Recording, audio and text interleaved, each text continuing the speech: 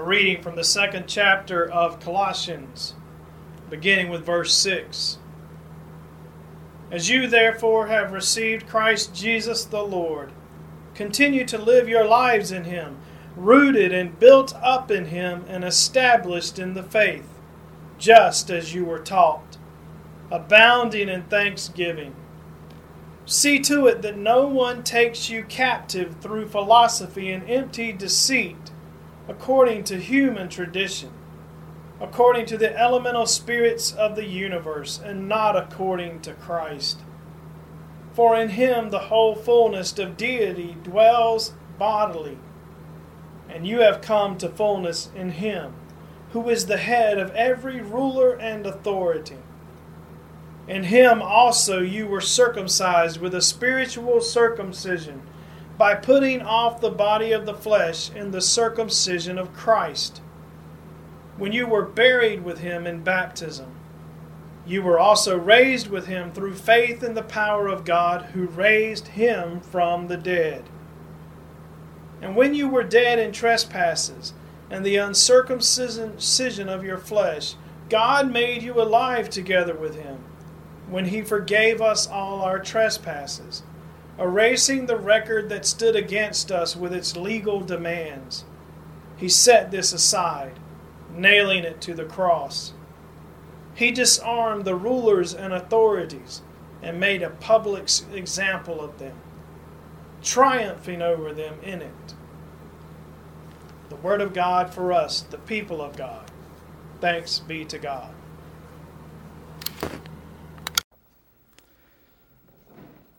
I will be focusing on the Colossians text this morning. I hope that will be clear from the sermon. But you never know, so I thought I'd tell you ahead of time. I have noticed a bit of a trend over the last decade or so that I think relates to the Colossians text we heard this morning. It involves a word that is growing in its usage in a certain way. My first notice of this new-to-me pattern came in the form of a Facebook meme. I think meme is a curious word. I had never heard it before I got on Facebook, so I assumed that it was something that some Facebook person created. That would make sense, wouldn't it? Did any of you know what a meme was before you got social media? Me either. No clue. Well, here's what I found out. According to Merriam-Webster, the word was coined by the British scientist Richard Dawkins, who is also known for being an atheistic critic of religion, Christianity in particular. He just kind of hates us. I would say he's pretty much hell-bent on destroying Christianity. Dawkins defined meme, made the word up, and defined it as a unit of cultural transmission. Apparently, he wanted the word to sound like gene, which is a unit of physical trait inheritance. The Webster Dictionary says a meme is an amusing or interesting item or genre of items that is spread widely online through social media, which is mostly where I observed this trend, that and when celebrities attempt to be philosophical about life, the trend that I'm going to tell you about, not memes now, so hold on to that.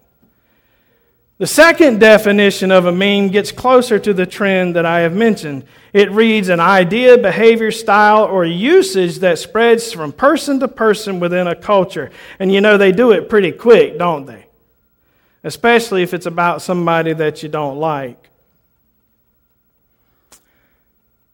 This is what I see happening with the idea of a personal universe. The word universe is beginning to be used in strange ways, at least to my science and faith-loving brain. The first time I noticed this was in the form of a meme on Facebook, which one of my former parishioners shared. I don't remember the exact language of the meme, but it suggested that she didn't have to be concerned about anything, or worried about anything, or worried about not having what she might require for life, because, get this, the universe was going to take care of her. It sounded like something you would read in Jesus' Sermon on the Mount in Matthew 6. Except where you would expect to find the word God, the word universe had been substituted. The meme had gone viral, and she, a very mature Christian, do you hear me? This was not someone who was unaware. A very mature Christian shared it without noticing the problem. The notion is becoming ubiquitous, and it has camouflaged itself in a way that even a Christian versed in the language of our faith could read right over it, and she assumed that the meme said God. And she shared it. A theological and a scientific heresy. She passed on to her friends in a matter of a click.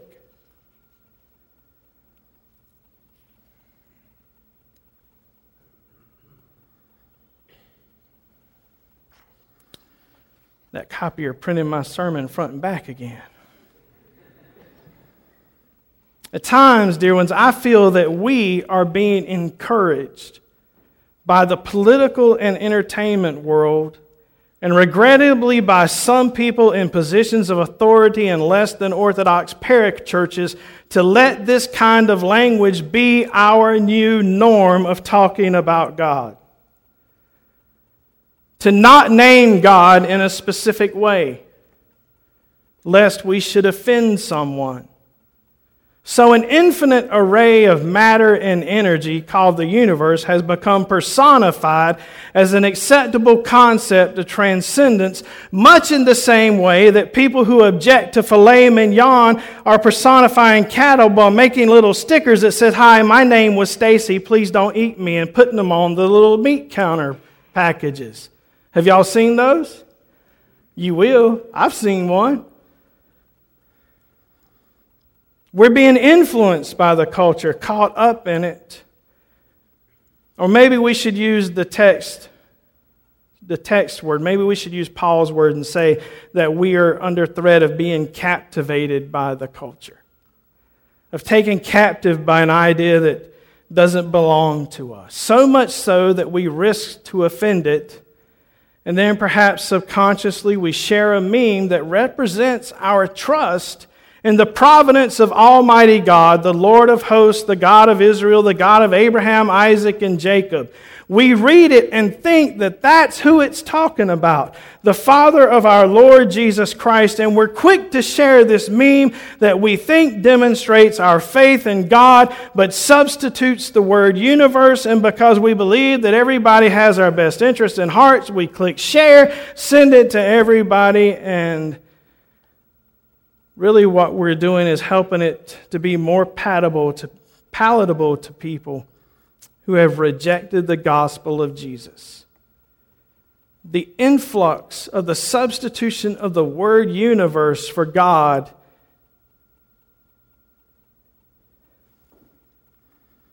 is an attempt to make transcendence and spirituality more palatable to people who have rejected Jesus. And maybe to avoid being shamed by people who think they're smarter than all of us ignorant Christ followers.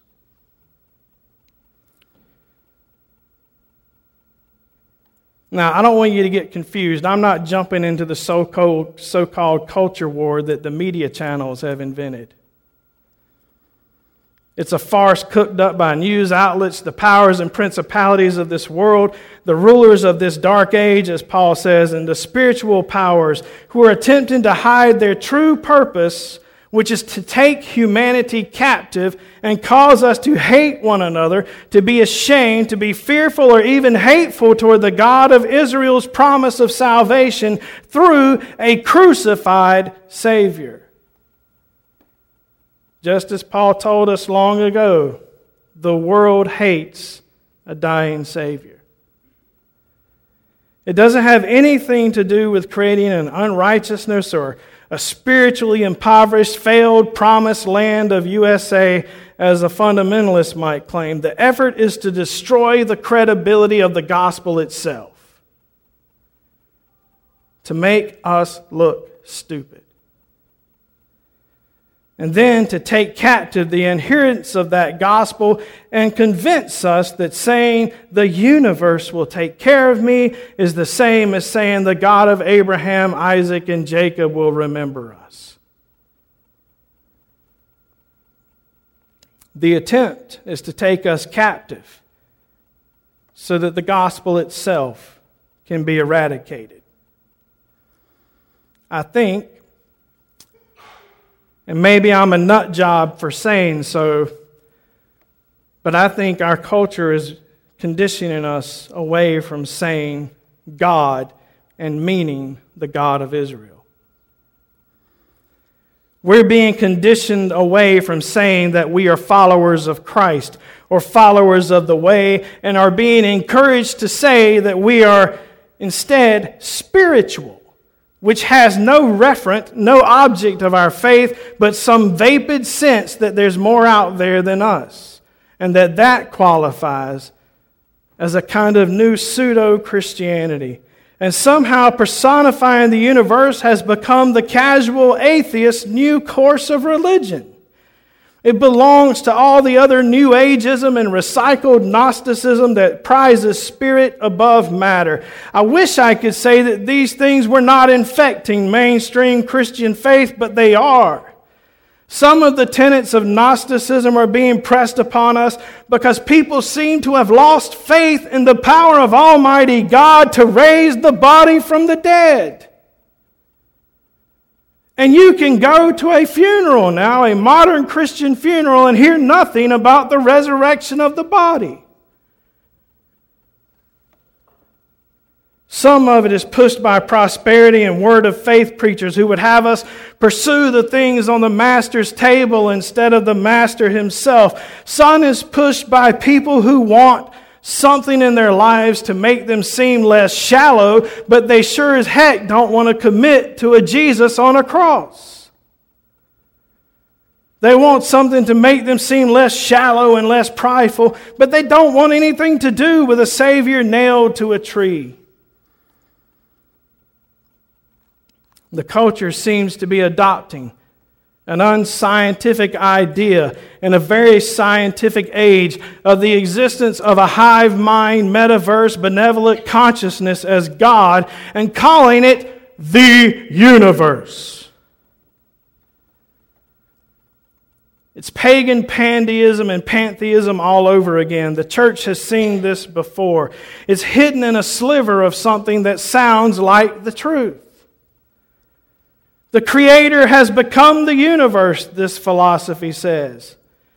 Ironically, at this time when science has discovered that the Big Bang was potentially not an explosion of a pinpoint of matter, but an explosion of energy itself, because energy and matter are interchangeable with each other in ways that I don't understand what they're talking about. But apparently, where we have arrived is let there be light might be accurate.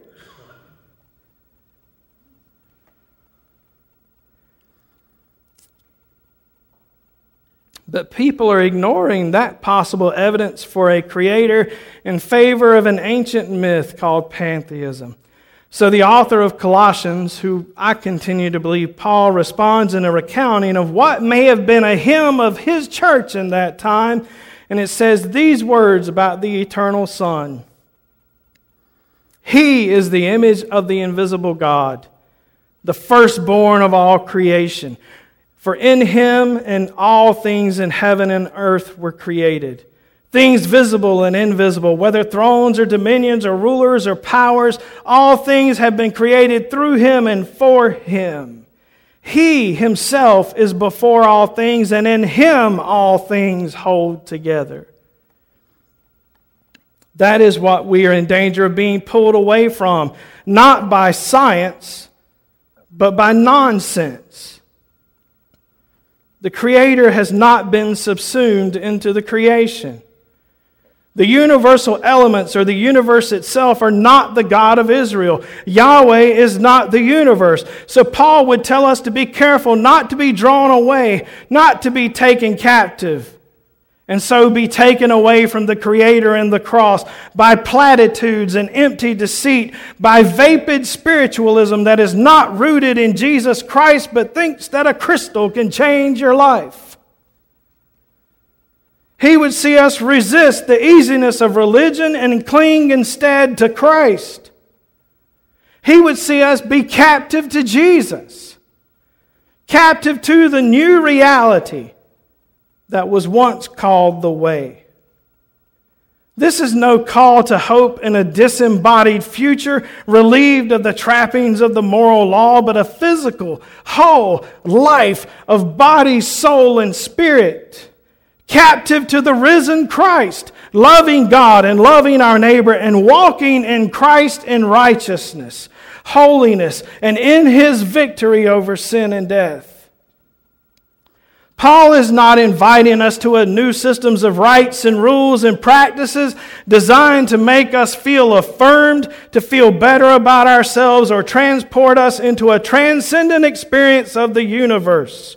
He's not inviting us into a system of behavior designed to make us acceptable to a God, to the universe, or to the giant spaghetti monster, if that's what you're interested in. Consequently, if you need to do a wedding soon, you can log on to their website and they will ordain you and you can do that wedding. He's inviting us to walk with Christ. To be captive to and captivated by Jesus. We are not being called to anything other than that. We are not being called to a greater spiritualism, but a renewed whole life. A body, soul, and spirit relationship with the risen Christ who conforms us to His own image. We are being renewed, he says, in the image of our Creator. But we are living in a time that seems content with any nonsensical spiritualism, as long as it doesn't imply that we live and move and have our being in the God of Israel. And so Paul says, He, Jesus of Nazareth, the Son of God, the Christ, He is the image of the invisible God. In Him, all things in heaven and earth, that includes the universe, by the way, just in case you need to let somebody know. In Him, all things were created. All things that have been created were created for Him and through Him, including you and me. And in Him, the fullness of the Creator God was pleased to dwell. And through Him, God was pleased to reconcile to Himself all things, whether in heaven and in earth. And how? How did God do this? Through Christ Jesus? Paul continues by saying these words. By making peace through the blood of the cross. And this, dear ones, is what offends the culture. May God forbid that it would ever offend us. There is no other access to a higher spiritual plane. There is no other mysticism. There are no good vibes that can save you or change what's going on in your life. This is the truth. This is the gospel that Paul serves. It is the gospel that I serve. And as our bishop at an annual conference a few years ago, he said to us, to all of us preachers, if this isn't the gospel you are preaching, then what gospel are you preaching? Because there is no other. There is no salvation apart from the cross, no philosophy that can save us. Even those Gentiles that Paul says in Romans lived under a burden to do good will be counted righteous, he said, not by what they have done, but because what Christ has done. Because of His suffering, His cross, His resurrection. And so we must never allow ourselves to be taken captive by clever tricks, clever words, feigned accusation of ignorance, empty deceit, or philosophies that attempt to separate the creation from its Creator or salvation from the cross of Christ. We must not give in to thinking confined to the mores of a society whose God is the belly. Our culture's God is not the God of Israel. It is desire. So we are reminded, as you therefore have received Christ Jesus the Lord, continue to live your lives in Him. Or better translated, continue to walk in Him. Rooted and built up in Him and established in the faith, just as you were taught, abounding in thanksgiving. To avoid being shaken by every wind and every deceit that comes along, or every new idea that is put forward as some new so-called liberating truth, we must walk in Christ. We must move about in Him. We must be rooted in Him so that we might not be ripped up or blown over by the shifting winds of a culture or even the rejection of our loved ones who say to us, "How can you cling to that meaningless myth that has been disproved so many years?" We must be built up in Jesus. Like walls, he says, that are solidified to withstand the bombardments of the enemy. Why is this necessary? Because the world doesn't need to hear that the universe will take care of it. The world needs to hear that there's a Savior. What the world needs is the gospel of Jesus Christ, not weak promises that fate will work things out in the end. We are called to be rooted and built up in the person of Jesus. He Himself is the kingdom of God, and as we are in Him, we are in the kingdom. As we are in Him, we are in the Creator. As we are in Him, we are in life itself. We have nothing to fear from being steadfast. We have been buried with Jesus in baptism, Paul says. We have been raised with Him through faith in the power of God. We who were once dead in our trespasses have been made alive in Christ Jesus. That cannot be changed. Our trespasses have been forgiven. The trap of old religion, the keeping of score, the keeping of right and wrong has been destroyed. The record against us, all of those check marks in the bad column of the scoreboard have been nailed to the cross. Our failures have been put to death on the cross of Jesus Christ. And Jesus, triumphant in His suffering and death, has turned His own humiliation into a victory parade before His enemies, with us dragged along in His train. It's enough to make me cry with gladness. Why in the world would I exchange that for something called the universe? Why would I exchange that for good vibes? How could we allow ourselves to be distracted from a truth so free and beautiful as that? Dear ones, don't settle for something less. Don't settle for vain, rule-keeping religion, thinking if you get enough checks in the good box, you'll be okay. But instead, embrace the cross as true freedom. And embrace the invitation to joyful obedience in Christ. Allow yourselves to be rooted and built up in Him. God will do this work in you. It's not something you have to do yourself. All that's required of you is that you trust Him to do it. May the Father, Son, and Holy Spirit work within us, dear ones, that we might not be taken captive through philosophy and empty deceit, according to human tradition, according to the elemental spirits of the universe, and not according to Christ.